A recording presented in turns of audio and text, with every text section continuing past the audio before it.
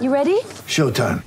On May 3rd, summer starts with The Fall Guy. Let's do it later. Let's drink a spicy margarita. Make some bad decisions. Yes!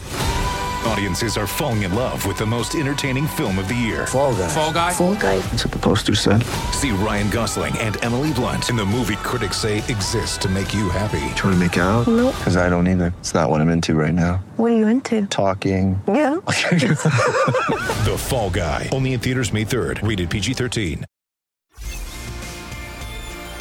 The all-electric Kia EV6 with up to 528 kilometres of range. And Toolmart, the complete tool centre, serving WA for over 40 years. This is Sportsday. Don't change for you. Don't change a thing. Yes, hello everyone. Welcome to Sportsday WA with Peter Vlahos here. Whether you may be on the roads, possibly driving home from work, whether in the Perth CBD, down in the southwest, in the Goldfields, wherever you may be driving at the moment.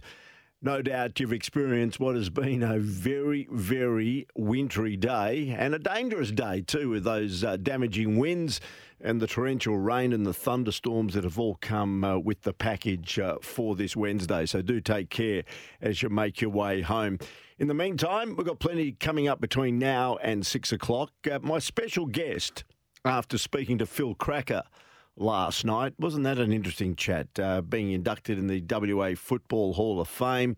We found out from Phil what it meant to him, his beginning of his football career in Mount Barker, how he came to Claremont. We also spoke to his very first waffle coach in Graham Moss last night. Then we went from Mossy into Phil Cracker, his days at North Melbourne, and of course the package came, Phil and Jimmy, through Ron Joseph, who was the big talent manager for the Kangaroos during those resurgent years in the late 70s and early 80s under then coach Ron Barassi. As we know, he had Malcolm Blight there as well, and they were a star-studded outfit, were North Melbourne. And he spoke about the racism factor, that both he and his brother Jimmy were subjected to a lot of racial abuse in their playing days, both in the WAFL and also in the VFL, as it was known then. And he went on by saying that he felt at that stage of his career there weren't a lot of Indigenous players playing, particularly in the VFL. Therefore, they were targets, and targets on a daily, weekly basis when they were playing as well. But it was an interesting chat to Phil Cracker last night. Tonight we're going to speak to a pioneer of women's Australian football. Jan Cooper was also inducted into the West Australian Football Hall of Fame. A real passion for sport, a huge love for AFL, and as we found out, she was pivotal in introducing the Women's League into the AFL competition. So we'll speak to Jan Cooper, congratulate her on a Hall of Fame induction, and also find out from her about her passion being football, particularly with women's football and the AFLW getting underway for an AFL for an 8th season. So we'll speak to Jan Cooper a bit later on. Also, there was a very interesting interview overnight conducted in the UK on the TalkSport UK radio network, which is not too dissimilar to what we do here at SEN WA, 24/7 sport on the SEN network, with Ange Postecoglou, the manager of Tottenham Hotspur. And I'll feature some of that a bit later on as well in the back half of our program tonight. But of course, the breaking story of the day, thanks to Cobram Estate, premium Australian extra virgin olive oil. Well, there's been two in some ways. The fallout to Maynard, Braden Maynard, being free to play in the remaining finals campaign for Collingwood, and the fact that the AFL has decided against appealing the tribunal's decision to clear Braden Maynard for his knockout blow on Melbourne's Angus Brayshaw. Firstly, there was a biomechanist, Michael Cole, was featured on the SEN network today, and this is what he said on the areas he was asked to address in the evidence last night. In my mind, sadly, it was something that could have only been avoided really if Maynard had not elected to try and smother the ball.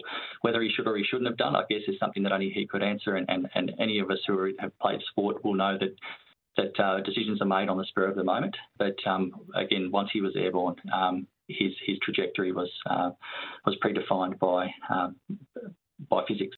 Given the footage that I had available for the purposes of this review, I was able to sort of deduce that the time between the ball passing Mr. Maynard's hands or arms would have given him no more than 400 milliseconds to make an alternate decision prior to the collision. So we know that reaction times under fairly controlled conditions can be as little as half that, but we also know that in more complicated and dynamic environments, they can be significantly longer as well. So that felt like the nub of it. It felt like in the finding that there was no time for a conscious decision to either brace or bump. This was falling and flinching. That's I think in some of the notes of the blog following after I left the tribunal, there was some discussion around. I think flinching was a word used by one of the other tribunal members. So yeah, so it was really whether it was more of an instinctive reaction or response to the impending collision, or whether it was a purposeful positioning of the body. And I felt that there wasn't enough information there to really make a conclusive determination one way or the other. So there you go. That's the biomechanist Michael Cole. He was on the Weight League program in SEN in Melbourne today. And the other big story, Trevor Nisbett on the decision that he will be resigning at the end of his contract term, which ends at the end of the next football season in 2024. I said to the Run Home boys, I'm just wondering why they needed to conduct a press conference, the West Coast Eagles, today. Paul Fitzpatrick, the chairman of the West Coast Eagles, and Trevor Nisbett, the CEO, both addressed the media at 10:30 this morning. And in the end, there was nothing real new that came out of it, other than they are now and have been working towards a succession plan for when Trevor Nisbett finishes his tenure at the end of 2024. And Nizzy did also suggest prior to this press conference that he was undecided whether he'd seek a new term. That's the only thing that probably came out of this, that he has decided not to seek an extension on his term past 2024. But whether it needed a full-blown press conference, I'm not sure.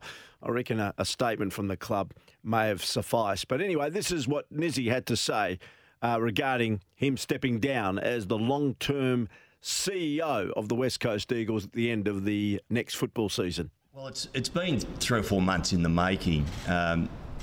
We sat down as a board, and certainly it's been in the back of my mind for a while.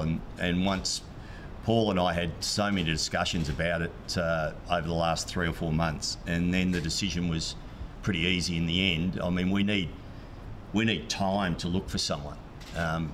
If we waited till next year, a lot of the people are already in positions that we'd like to talk to. And I guess the board, when they're setting this up, they need time to gather their thoughts. So, yeah, it's taken 3 or 4 months to get to this. We believe in the process we're going through at the moment. Someone could come in next year and have a look at what we're doing and how we're doing it. And, it's an old cliche that I guess the only way is up for us. We're looking at building a brand new football team. And we started it a couple of years ago. We're going to go through this process, and it's been really tough. But I think a new CEO coming in, it'll give them a great opportunity to be part of a successful football team again, but also part of a successful club. So the wash-up to Braden Maynard's a verdict last night, that being today the wash-up, and everybody having their opinion on it. And, of course, Trevor Nisbett coming out today to say that at the end of his contract, his current contract with the West Coast Eagles, that'll be it for him as the CEO of the club. The two major stories today for Cobram Estate, Australia's most awarded extra virgin olive oil, grown, harvested and first cold-pressed in northern Victoria.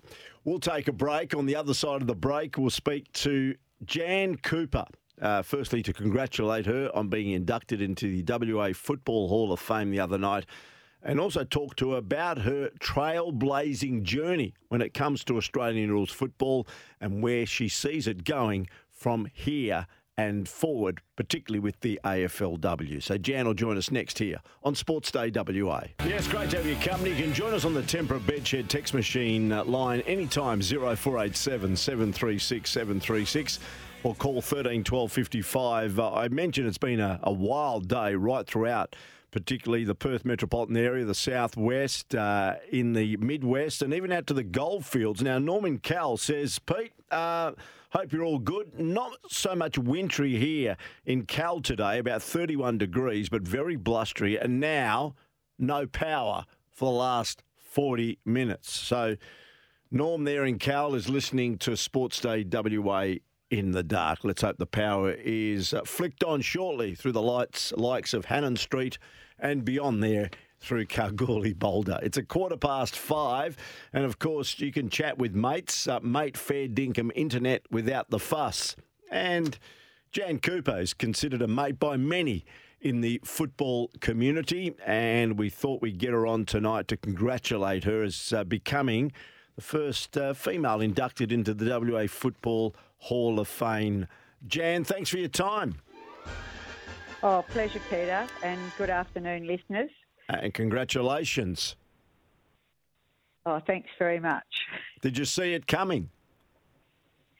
No, actually.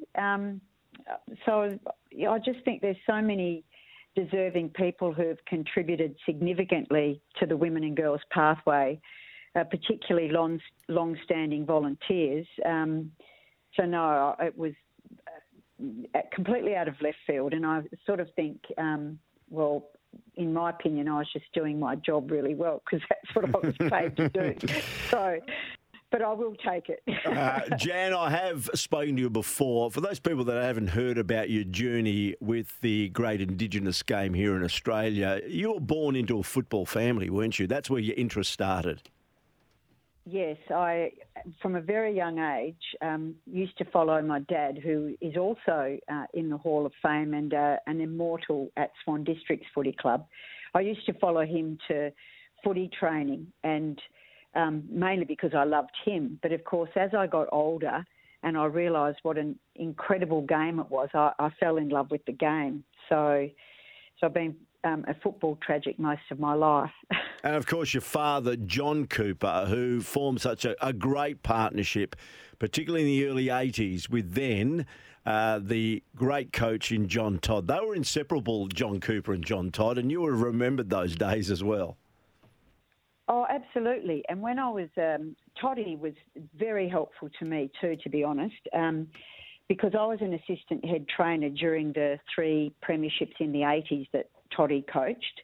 And this was one of the things that women had to put up with in those days. I was a health and phys ed teacher, and I'd made a state volleyball team, and I was just whinging to Toddy that I didn't know how I was going to represent the state because I had to take leave without pay for about 10 working days.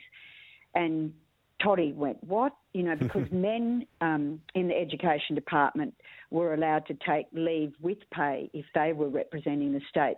So he got a bucket out and passed it around the players, and then after that game that day, he went upstairs to the members, and you know, in those days in the 80s, they were sardines in the members club, and passed the bucket around there and explained to the members my plight, and virtually paid for everything for my state trip, as well as the wage that I was going to lose as well. So I'll be indebted to Toddy for several reasons, and that's a big one. Did you catch up with him the other night by chance?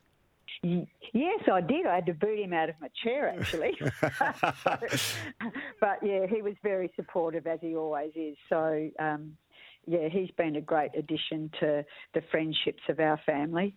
Yeah, no, an amazing man. I had the privilege of working with him in the media for many, many years. He's a lovely man and still has a passion for the game. And, of course, congratulations to Mel Winnan as well for being elevated to legend status. another special moment. You know, a lot of the new generation, if we can term it that way, that follow Australian rules football, unfortunately, have got no connection to the likes of the Mel Winans and the John Todds and these sort of pioneers in some ways that established football to where it is here in this state. Absolutely. And I was a child when I was sitting in the McDonald's stand or at Leederville Oval when Swans used to play West Perth. And there was two players that stood out for me. One was Mel Winnan. I just could not believe how often he got the ball against Swans. I don't know who was supposed to be on him. And the other one was Bill Dempsey. And, you know, when you see both of them talk in the media, they're both very quiet, humble men, but they were outstanding footballers. So I feel quite privileged that my gen understand what good footballers they were. Tell us about when you felt that there was a gender that wasn't represented when it came to Australian rules football. We knew that other sports had embraced the female gender. We saw what the Matildas did in recent times when they were hosting or co-hosting a World Cup, and everybody in Australia, and probably including Jan Cooper, got on board to support the Matildas in what their achievements was. And all of a sudden, people were saying this was the wake-up call in some ways that women's sport needed. Do you agree? I think it actually started before that, Peter, and maybe it was only because it was the role that I was working in that we had to work so hard to get the decision makers across the code to pay attention. But I feel like even back in, say, 2015, which isn't that far away, away actually, but the US women's soccer team won a World Cup, and there was something like 93,000 people in the house, and that was the biggest World Cup audience then. And so things just started to simmer around women getting more mainstream media and more resourcing, etc. And I know I used them as an example, and they also fought very hard for getting an equitable wage. So they were ranked number one in the world, but were getting like a third of the pay that the US men's team was, and the US men weren't in the top 50 in the world. So the US soccer women publicly fought very hard to get an equitable wage, and I think they got there. And then more close to home, Cricket Australia decided that the Southern Stars, who are ranked number one in the world for all formats of the cricket game, should get equity. And in 2016, when they played one of their games at the MCG, I think it was 2016, 86,000 people were in the house to watch their World Cup game. And then meanwhile, in about the second year of AFLW, at Adelaide Oval, when Adelaide played Carlton in the grand final, 53,000 people came in the house. So there has been this groundswell of, our community saying, well, we revere the women's game. We're not comparing it with whatever the men do, and they deserve their place in the sunlight as well. So I think that the groundswell's happened and bubbled away for a bit, but the Matildas just absolutely smashed it. And I was fortunate enough to be at Optus when the penalty shootout with France was on the big screen. And quite honestly, you thought that they would have been playing in front of us because the crowd went berserk every time our girls got a penalty and groaned audibly every time we missed. So you can imagine they went off completely when we won that penalty shootout. So I was as proud of that as I have been anything that's been happening in AFLW. Well, let's talk about AFLW. You've been a prominent figure in the Australian football community and a vocal supporter, as you've mentioned already, with the AFL women's program. Inaugural season back in 2017. So now I think this is the 8th season that the AFLW's are underway, and as you know, for the second season there is a full complement of 18 clubs. Are you comfortable the way it's progressing? I am. I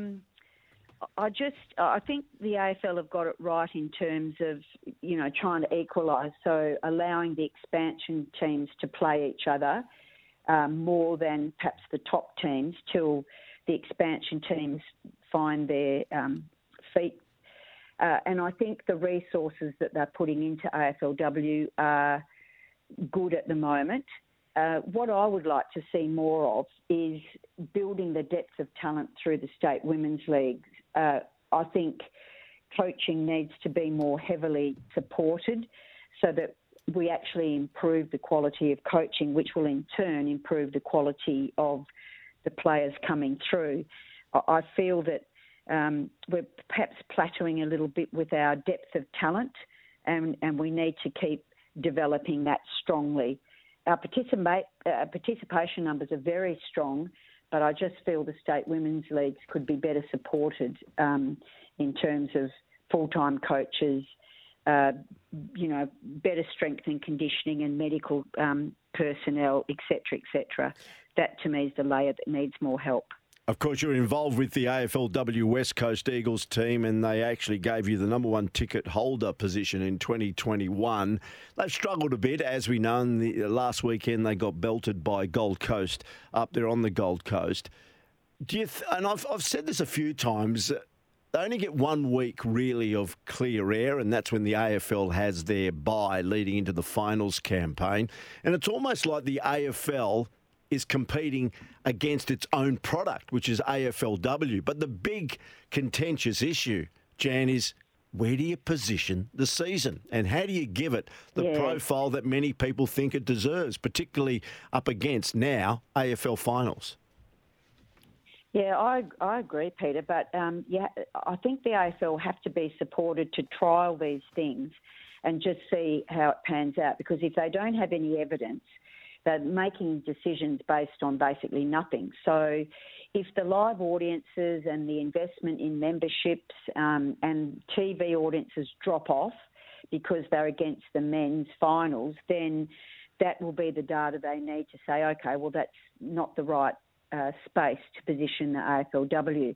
So until they finish this season and then can review it and review the data, I think we just have to let it play out. And I still think if we could somehow do a tier of ticketing to do double headers, to me, if you want to watch the AFLW and the AFL on the one day, you pay this price for ticketing and membership.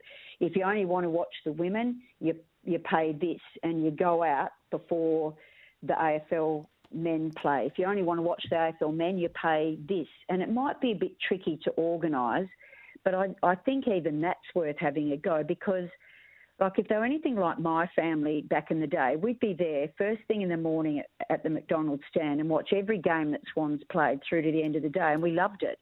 So there must be some football tragics like us who would love to watch the AFLW and then watch the AFL in their team, and there'd be others who don't, who want to watch just the women or just the men. So if we could somehow work out a system that could put them on as double headers, I just think that's worth having a trial as well if we could. Yeah, it certainly sounds like a good idea. The other thing, I spoke to Michael Roberts, the Chief Executive of the West Australian Football Commission, on the program the other day, and he announced that the WAFL W competition, as of 2025, the players will be paid. Is it too soon, or is the timing right? I think the timing's right, because you need to hold the players accountable. You'd like to think that there's steps being made towards equity, because that again enthuses people to come to the code, because they are treated with the respect that they deserve and they're being treated as footballers, not a liability or a token. I'd also like, as I said, some resourcing to be poured into the coaches though too, because to me it's all very well making that step for players, but if the coaches aren't rewarded too, are we going to attract the best possible coaches?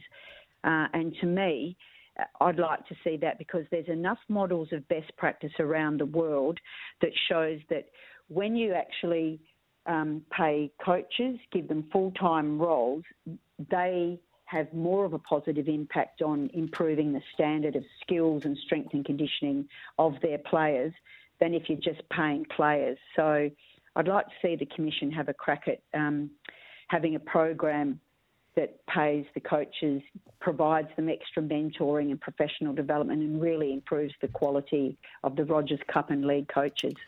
Jan Cooper we're talking to, who was the other night inducted into the WA Football Hall of Fame, richly deserved. You've always been promoting gender equality and diversity in sport, and we're seeing the remnants of it in some ways as assistant coaches. Do you think we're far away, Jan, of seeing a female take charge of an AFL men's football club? No, and if she wants it, I reckon there's one that would do it already, and that's Rebecca Goddard. I think she's provided coaching successfully for both men and women over her time. She was a very successful ACT coach. I think it was Tuggeranong. I might have that wrong, back in the day. And she has great rapport with both young men and young women. So if she wanted a role, I think she'd make an outstanding head coach. Was Rebecca the individual who applied for the North Melbourne job? She might have been. I'm not sure. But I know she certainly wanted to have more input so that she was a full-time coach at the Crows when she was the AFLW Premiership coach, but she was only part-time. And I know she put up a hand to do some work with the men, but unfortunately they didn't give her the role, so she left the club. So you reckon, Jan, you reckon she's ready-made? Oh, I do. She understands the game. She understands people. She's so hard-working and passionate.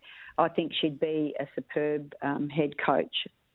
How do you think it would be received when that decision is finally made, where a female takes charge of an AFL men's club? I'm just wondering, in that sort of male-dominated space, how difficult it may be for the pioneer, the first person to take on that position. Yeah, and see, I'm a bit over the first, to be honest. Yeah. I'm a bit intolerant of it. I know it has to happen, and you have to go through teething problems. But, you know, Geelong, for example, decided to make Daisy Pearce the first female assistant coach at AFL level. So, you know, and some people use the word, well, you know, the club has to be brave. Well, they don't. They actually just need to open their minds to the possibilities. And that, to me, is not even being brave. That's just being sensible and looking at, well, who's the best person for the job, and looking beyond the nepotism and the unconscious bias of what's always happened in the code. So I think, yes, once there's one club who goes, yep, we'll have a crack at that, and it may not work, but I mean, there's lots of examples of male coaches who have been given the role and it hasn't worked for the club either. So, you know, sometimes there's flops and sometimes there's superstars. You just have to have a crack. So yeah. No. I'd also like the code to get a more CEOs. We've got one at the moment, Jen Watts at North Melbourne, and there needs to be more, because there's nothing to say that women won't make outstanding CEOs. So...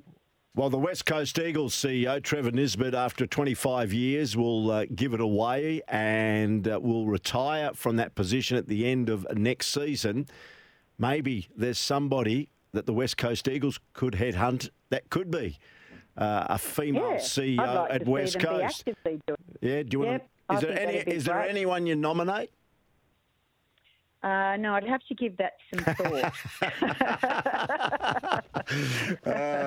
Hey, Jan, I love talking to you. It's a real pleasure. Thanks for taking my call this morning and returning it and setting up the chat. Congratulations. I think there's everybody that's really excited about the direction that women's football is going. It's breaking down barriers, and I think there's some exciting things to happen in the years to come. You're a trailblazer. You're an ambassador for the code, and richly deserved the other night. Thanks for spending some time with us here on SEN Sports Day.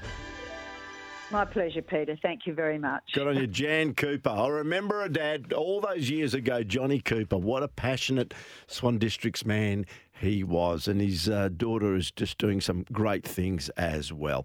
On the Tempera Bedshed text machine. Hi, Peter and team. Mother Nature Unleashed today. Great interview with Jan Cooper. Always enjoyed listening to Jan, and congrats to Jan being inducted in the WA Hall of Fame. So richly deserved for what she's done for women's sport. Peter, Trevor Nisbet has been a wonderful CEO, a very successful one.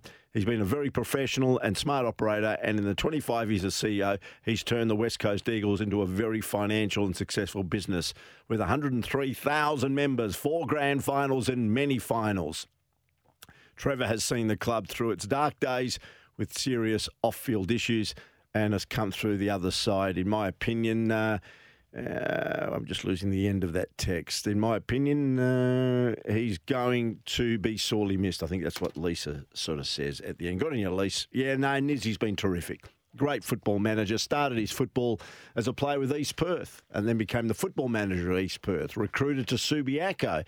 And from Subiaco, he took on that role at West Coast. And then once Brian Cook moved on, was elevated to the CEO's position. All right, just for Polaris, Australia's #1 selling side-by-side brand, have a listen to this. This happened in the ODI last night that South Africa beat Australia. But the highlight for me was Sean Abbott. In the air, over cover, and what a hand.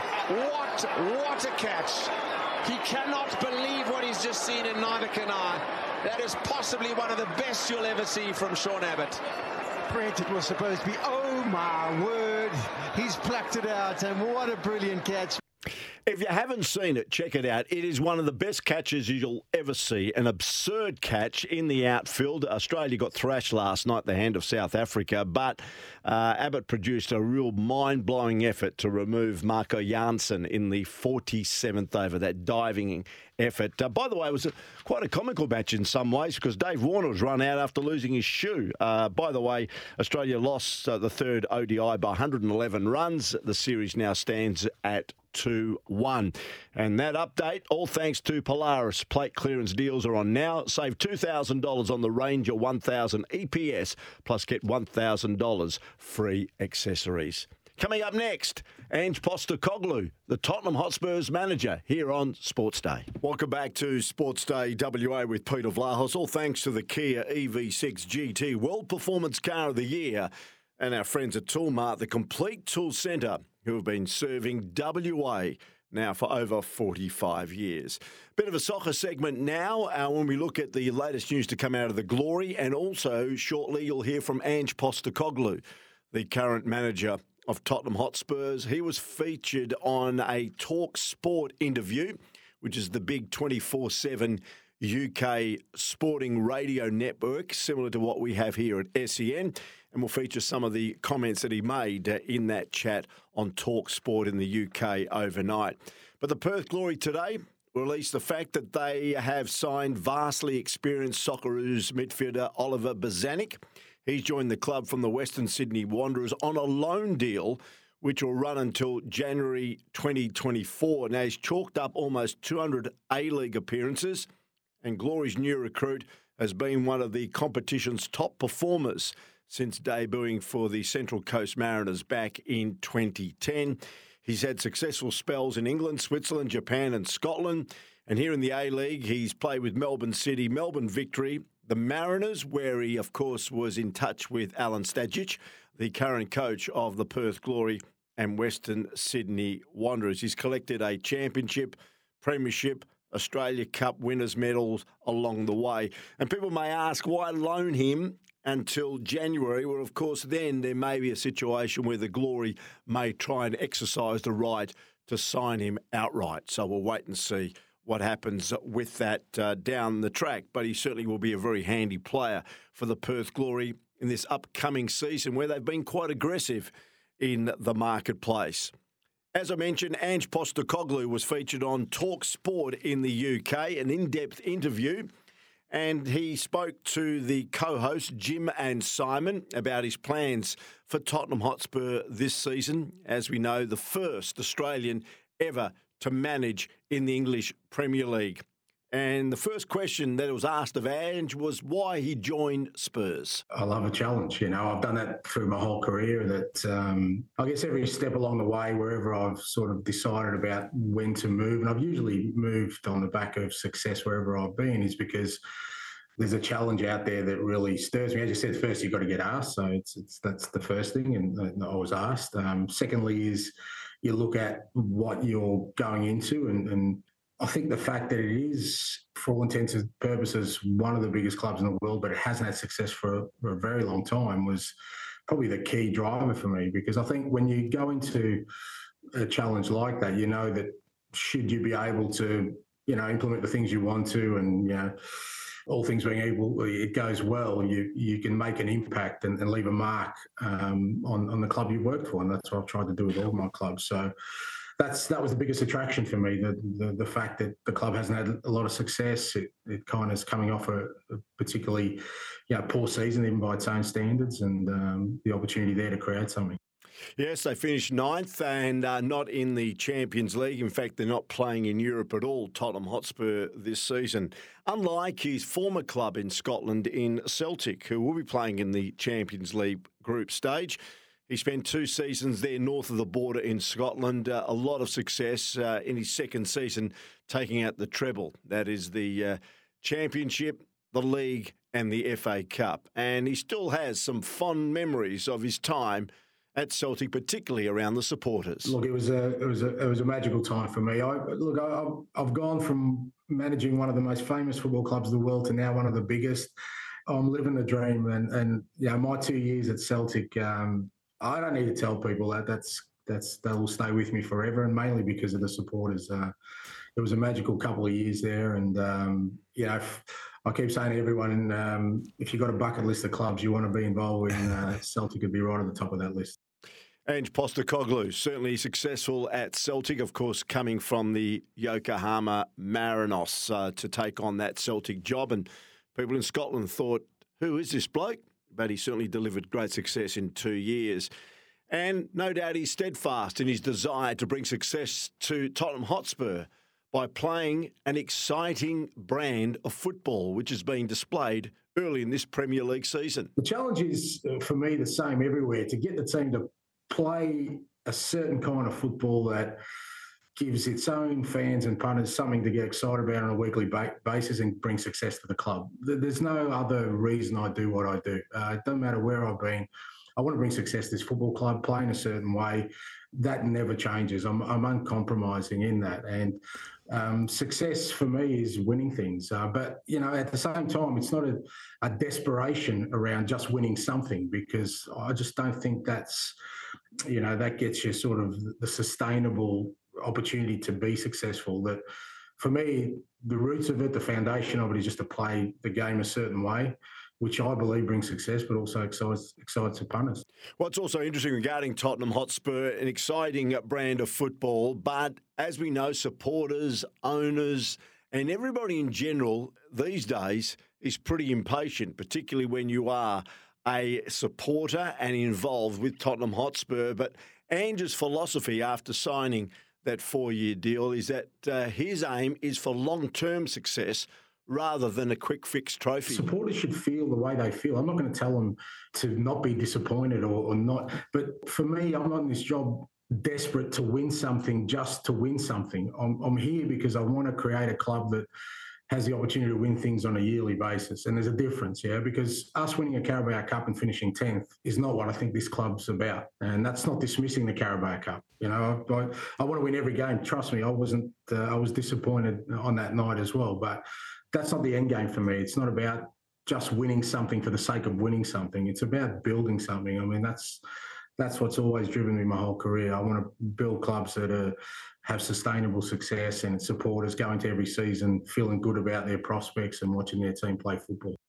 When you look at the rivalries in football in the UK, he's come from Celtic where, of course, their arch rivals were their Glasgow neighbours in Rangers, and they were big matches played in front of 50, 60,000 people at either Celtic Park or Ibrox. The big one in North London is Tottenham against Arsenal. And Ange is looking forward to it. Yeah, Sheffield United first, mate. Game at a time. But yeah, look, it's a big game, and then look, whenever I get stopped in the street these days, that's the first fixture people talk about, whatever side of the fence they're on. So yeah, it should be a great game. But like I said, I don't like international windows, mate. I've got to sit with my fingers biting my nails today because I've got about half a dozen playing in games today. So we'll get through that and focus on the weekend. Yes, there has been an international window because a lot of the Euro Championship qualifiers are being staged, and being such a multicultural league, being the English Premier League, as Ange has pointed out, a lot of his players play for various nations around Europe and also in Africa, where the African Cup of Nations is being played as well, the qualifiers there. Ange has only been in the Premier League for only a few weeks, but from all reports, he's enjoying it so far. My expectations going into it are pretty much the same as every other role I've got into. You kind of understand there's a challenge before you, and whilst people, I guess particularly over this side of the border, are fairly infatuated with the Premier League, it's still a football club I need to take over and do the things I've always done. What I did at Celtic or in Japan or in Australia. But it's been great in terms of me just being able to sort of get my feet under the desk and start working in the way I want to and sort of getting people to buy in. So been enjoyable so far. Ange went on to also talk about not putting any ceilings on Tottenham's success in his tenure there. Don't like ceilings, don't like floors, don't like any kind of impediments that limit anything you do in life, Jim. From my perspective, let's see where it takes us. When I started this off 27 years ago as a manager, I left the bank to become a manager. I can tell you that there was probably plenty of ceilings that were put before me then, and I'm standing here today. And who knows? I don't work that way. For me, it's about trying to get this club to the levels where I believe it deserves to be. It's got unbelievable training facilities, stadium support. It's got all the ingredients you'd ever want for a club to have success. My role within that is to try and manifest that into something more tangible in terms of on field and give the punters and supporters something to be proud of. So who knows, mate? We'll see whatever the ceiling may exist. Let's see if we can smash through it. And finally, Ange spoke about any success or otherwise now at Tottenham Hotspur is squarely on his shoulders. I'm going to take responsibility for whatever happens here, good, bad, or otherwise. It's not going to, if I don't succeed, it's not going to be because of, something that exists within this club or external factors, because I haven't been able to do what I want to do from myself, and the process for me now is about gaining the trust of everyone at the football club, the supporters, the people who run and own this club, the management, the players, the staff. That's up to me. It's all on me from now on. I think the only thing I ever asked for was that door to be open and to be, I guess, supported, which I have been. And from here on, it's really down to me because I've accepted the role. I've accepted whatever challenges exist within this football club. I've accepted that, and I'll take responsibility for that. Ange Postecoglou speaking to Talk Sport in the UK, and a good chat. We took a bit of that interview and featured it here on Sportsday WA, speaking to Jim and Simon, who are the co-hosts of what is a very, very big sports network throughout UK and very well listened to, just like us here at the Sports Entertainment Network, SEN. And SENWA and the Sportsday program. All thanks to Kia, the EV6 GT World Performance Car of the Year, and Toolmart, the complete tool centre, serving WA for over 45 years. So the English Premier League is back this weekend, and the fixtures resume on Saturday with Wolves against Liverpool. We've got Tottenham, as Ange mentioned, against Sheffield United. Then they take on Arsenal. Manchester United are at home to Brighton. Fulham in London take on Luton Town. West Ham against the champions Manchester City. And Aston Villa against Crystal Palace. In the other games to be staged, Newcastle are at home to Brentford. Bournemouth against Chelsea. Everton against Arsenal. And Nottingham Forest against Burnley. So they're the English Premier League fixtures to be played this weekend.